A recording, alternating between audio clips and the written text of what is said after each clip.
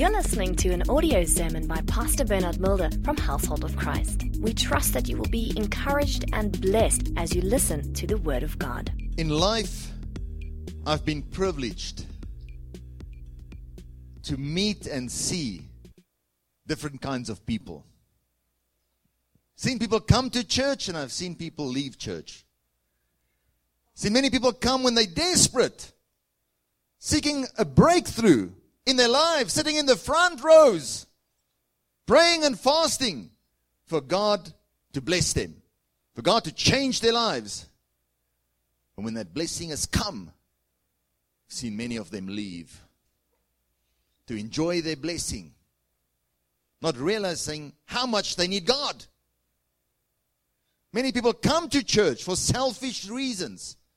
They come to church just to get healing, deliverance, breakthrough, blessings. And once they've received it from God, they think they don't need God anymore. And we don't realize how much we need God. You need God more after your blessing, after your breakthrough, than what you need Him before your breakthrough. Think for 1 minute. You were praying for children. Now you have children. Now that you have your children, you're praying more for those children. What does that mean? It means you'll need God more after your breakthrough, your healing, your deliverance. That's what Jesus said to the man in John 5 chapter 14. He said, "Go and sin no more, lest the worst thing happens to you." He was saying to him, now that you've received your healing, you'll need God even more. But people think once they have it, once they've received their breakthrough, their blessing, they think, I'm the one who made this happen. I am the one that's successful. And they don't realize it's God who's the one who has done it in their lives. The Bible teaches us in the book of Deuteronomy 8, verse 17. Then you say in your heart, my power and the might of my hands have gained me this wealth. And you shall remember the Lord your God, for it is He who gives you power to get wealth, that He may establish His covenant, which He swore to your fathers, as it is this day. You know what happens, people? Once God has blessed people, they often glorify the blessing more than what they glorify God. Once they've received their breakthrough, enjoy it. But don't let that become the primary thing in your life, dominating your life. The love of that pleasure starts to occupy people's minds, their lives, and their time more than anything else. And they glorify the blessing more than what they glorify God. Everybody is here this morning for a reason. Maybe you need breakthrough. Maybe you need healing. Maybe you need deliverance. Maybe you're just ignorant concerning the Word of God and you need to be educated, to be trained, to be discipled. But you're here for some or other reason. God wants to meet that need. But whatever you are seeking, the deliverance, the healing, the breakthrough, don't think that's the end. It's not the end. It's the means to an end. The end is a lasting relationship with the Lord Jesus Christ. Being a Christian does not mean you will not face temptation. Family, I'm here this morning to train you and to disciple you. I'm here to speak to Christians to help them. Turn with me in your Bibles to the book of Matthew chapter 3. Listen what the Bible says. Matthew chapter 3 verse 16. When he had been baptized, Jesus came up immediately from the water. And behold, the heavens were opened to him. And he saw the Spirit of God descending like a dove and alighting upon him. And suddenly a voice came from heaven saying, "This is my beloved Son, in whom I am well pleased." Imagine yourself being baptized by John the Baptist. or being baptized the day you were baptized. The heavens opening up, the Holy Spirit coming down on you like a dove,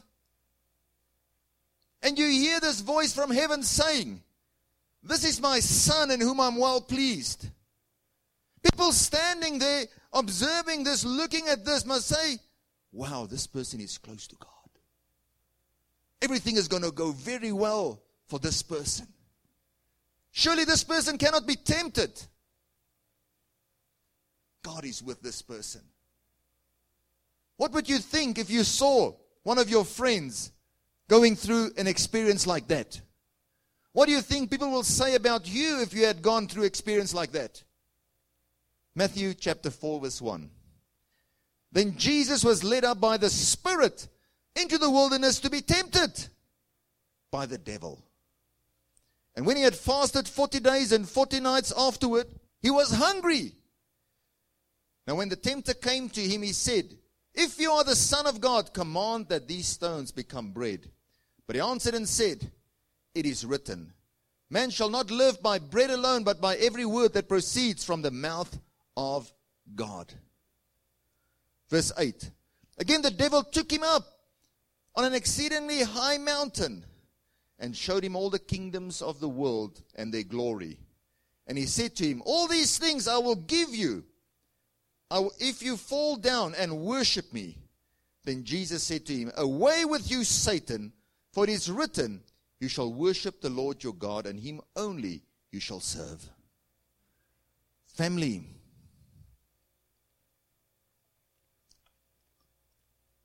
what a great experience must have been for John the Baptist and those there to see the Holy Spirit come down on Jesus. To hear that voice from heaven saying, "This is my Son in whom I'm well pleased." But the Bible says directly after that, the Spirit led him into the wilderness. And he was tempted by the devil. This teaches us, it doesn't matter how close you are to God, you can still be tempted. Don't ever think because you're a Christian and you pray 3 times or 7 times a day, you read through your Bible once a month, you do all these things, and people will say, "This person is so close to God that you cannot be tempted." It doesn't matter how close you are to God, you can still be tempted. The difference is, when you're a son of God, God will prepare you before you are tempted. He will empower you so that you'll be able to see it through. Remember, it was the Holy Spirit who led Jesus into the wilderness.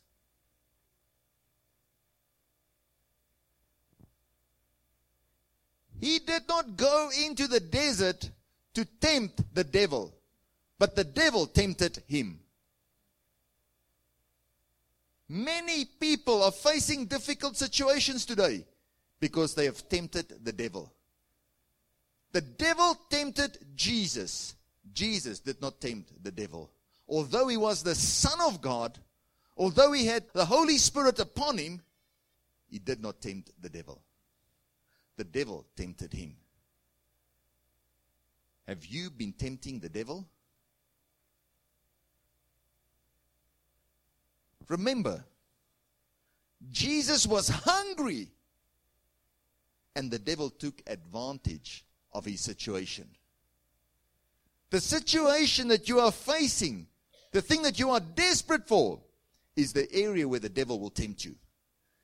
Jesus was hungry, and the devil tempted him with bread, with food.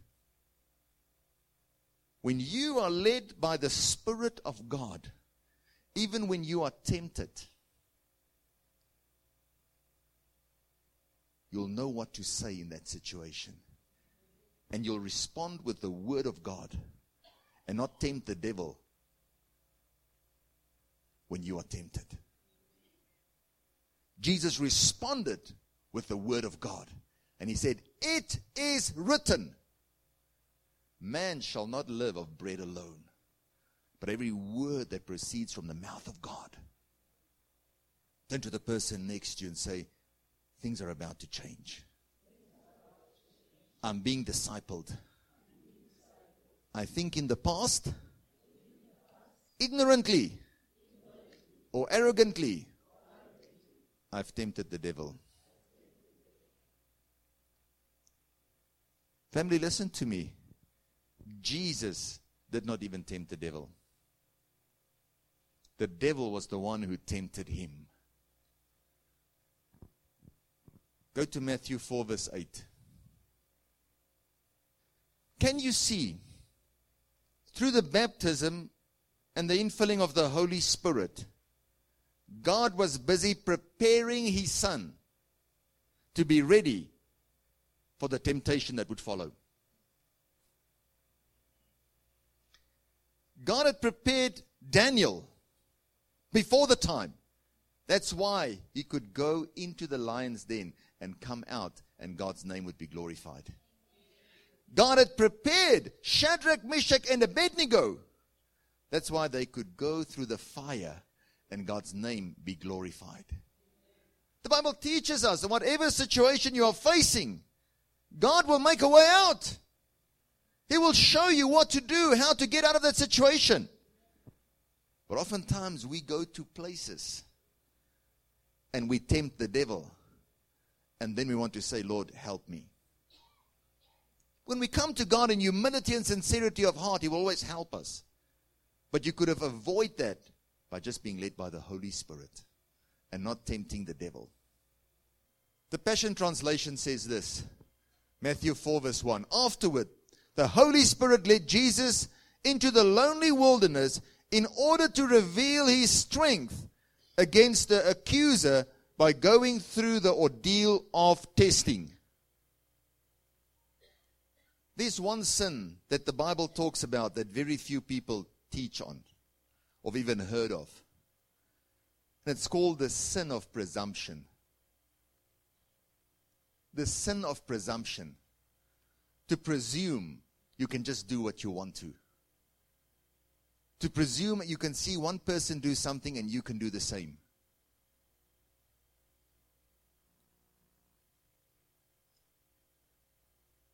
We are not equally gifted. You have strengths and I have strengths. That's why we need one another.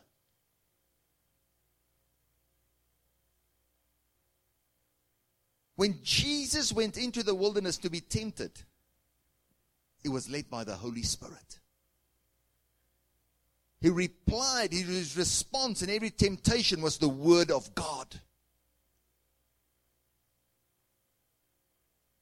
The devil wanted him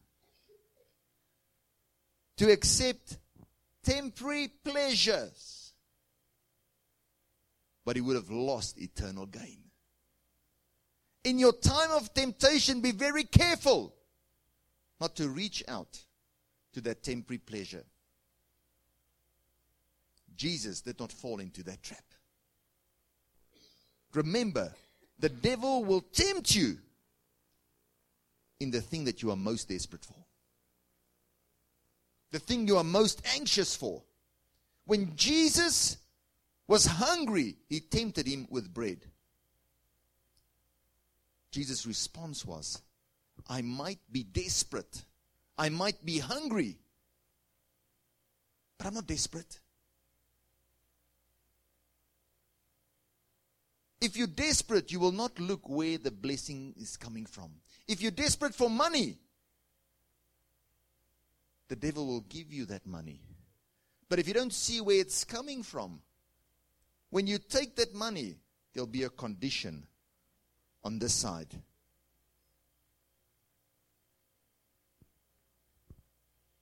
Whereas the blessing of the Lord adds no sorrow, no heart sore. But the blessings of the enemy, it has conditions and it will cost you. What He's giving with His right hand, He'll be taking something with the left hand.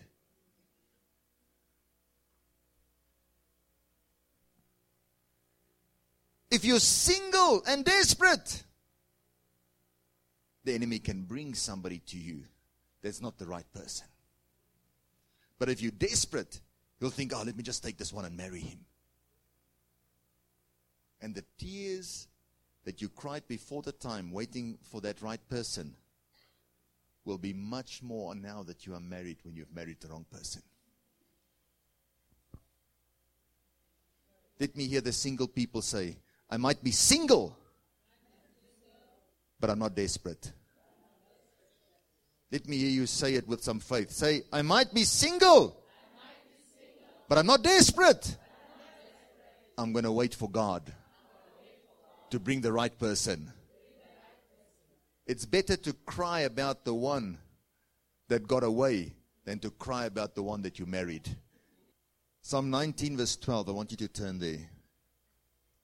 Family, when we presume upon our own strength and we tempt the devil and we think we'll do it in our own strength, God steps back and he says, okay, well, do it then in your own strength.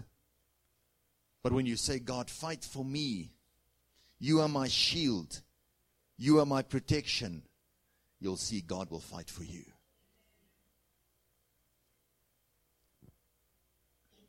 The New King James says, who can understand his errors? Cleanse me from secret faults. Keep back your servant also from presumptuous sins. Keep back your servant also from presumptuous sins. Arrogant sins. Sins that you think you can do in your own strength. Just to presume. Let them not have dominion over me. Then I shall be blameless. And I shall be innocent of great transgressions. Let the words of my mouth and the meditation of my heart be acceptable in your sight, O Lord, my strength and my Redeemer. The Passion Translation says, without this revelation light, how would I ever detect the waywardness of my heart? Lord, forgive my hidden flaws whenever you find them. Keep cleansing me, God, and keep me from my secret selfish sins. May they never rule over me, for only then will I be free from fault and remain innocent of rebellion.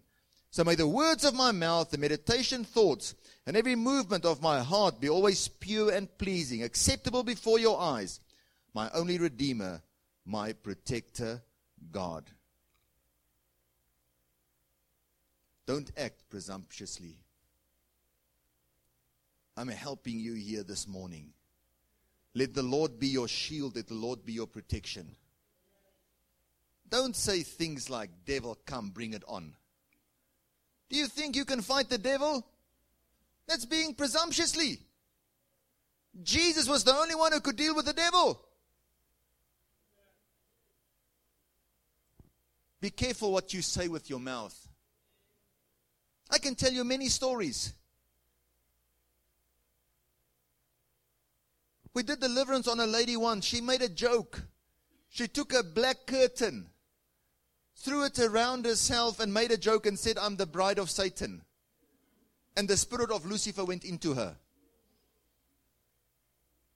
Don't do stupid things. Don't tempt the devil. The devil tempted Jesus. Jesus didn't tempt the devil.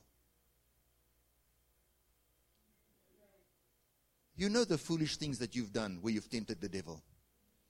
Places where you've gone where you know you should not have gone. Looking for all possible solutions and answers. And going to places where you know God is not. But you're so desperate, you're so anxious. Family, listen to me. The Bible teaches us that God places His peace on the inside of our hearts.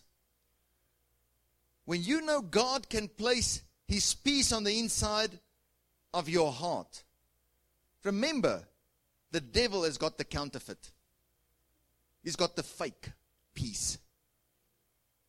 It says, the peace that I give you is not the peace of this world, but it's my own peace. In this world you will have tribulation, but know that I've overcome the world. So many times people seek peace, but it's not the peace that comes from God. God's peace can stand the test of time, whereas the peace of this world will not stand the test of time. You're desperate for money, for blessing, for that to come. And now that it's come, you've got peace, but now suddenly you find some of your family members are sick. This breaks. You have to fix this. You have to solve this problem. And that money that has come, it's there, but it's not there. It seems like money, but it's not money. Let me see your hand if you know what I'm talking about. But the peace of God is a peace that will remain even when you're in a storm. Even when you're being tempted. Go to Matthew 4 verse 9. I want you to underline this. When the devil wants to bless you, there'll always be a condition. Whereas when God blesses you, there's no condition. He blesses you unconditionally. Matthew 4 verse 9. And he said to him, all these things I will give you if you will fall down and worship me. Can you see the condition? Can you see the condition? He said, I'll give you all these things, everything that you want. All your heart's desires, I'll give it to you. Worship me. And many people, for that short moment of pleasure, of wanting that glory, bow the knee to the wrong God. I told you that as a pastor, I will be judged differently. You can go take your time and read Ezekiel 44. One of the most scariest chapters for any pastor. The Bible says there that because they've brought their idols, money, into the church and made the church about money, he says, I will not allow them to minister to me. He says, but what they can do is they can attend to the needs of the people, but they're not allowed to minister to me. He says, take those priests and separate them and only bring those that are allowed to minister to me. Family, right now, as I'm preaching here, I'm first ministering God's word to him in heaven. The only thing that heaven can receive is that which comes from heaven. Listen to me. That's why Abraham realized when God said to him, take your son, your only begotten son, and sacrifice him. He said, Lord, I'll do it. Because he knew that son came from heaven. When we love God and we say, Jesus, I love you, it's because that love that we are giving God is a love that comes from heaven. Because he first loved us, we can now love him. When you give your tithes and your offerings, you can give it with a happy heart. Because you know that blessing and provision comes from God.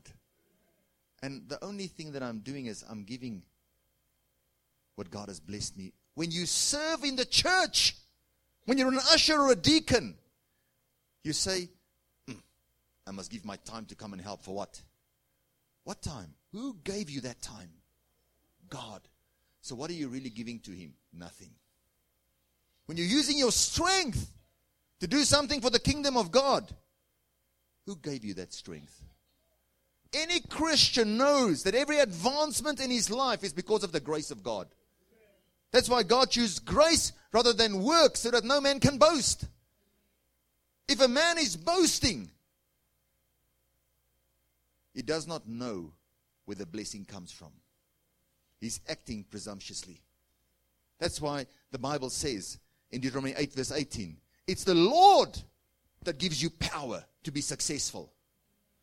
It says, and when the God has empowered you to be successful, it says, don't forget him and say, you've done it in your own hands. God wants you to remember him, to establish his covenant between you and him. It's about relationship for God. And the enemy will come and tempt you. What you want, what you are desperate for. It says, all these things that you want, I'll give it to you. Just worship me. But Jesus said later on in Matthew 6 verse 33, seek first the kingdom of God and his righteousness, and all these things will be added unto you.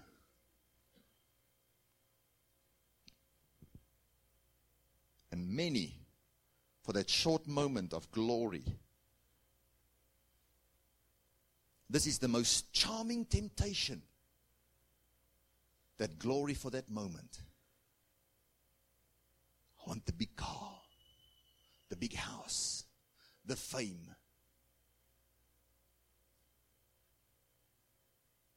Jesus did not settle for that temporary satisfaction or glory, but he kept his focus on the eternal reward.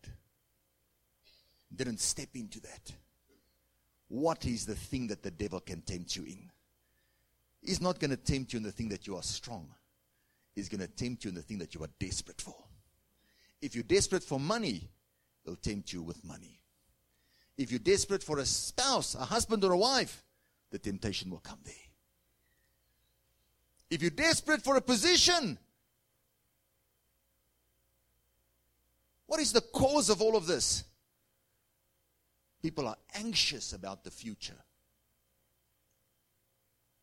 Fear grips people's hearts. Fear is more deceptive than Satan himself. When fear grips your heart, it paralyzes you. You cannot think clearly. You cannot move clearly or move the way that you should move.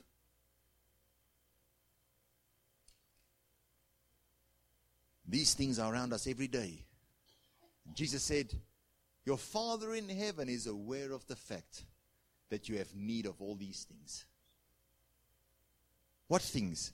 That you have to buy clothes, that you have to buy food, that you need transport. All these things, whatever it is, that you need a house. Says he's aware of the fact that you need these things. But seek first the kingdom of God and his righteousness, and all these things will be added.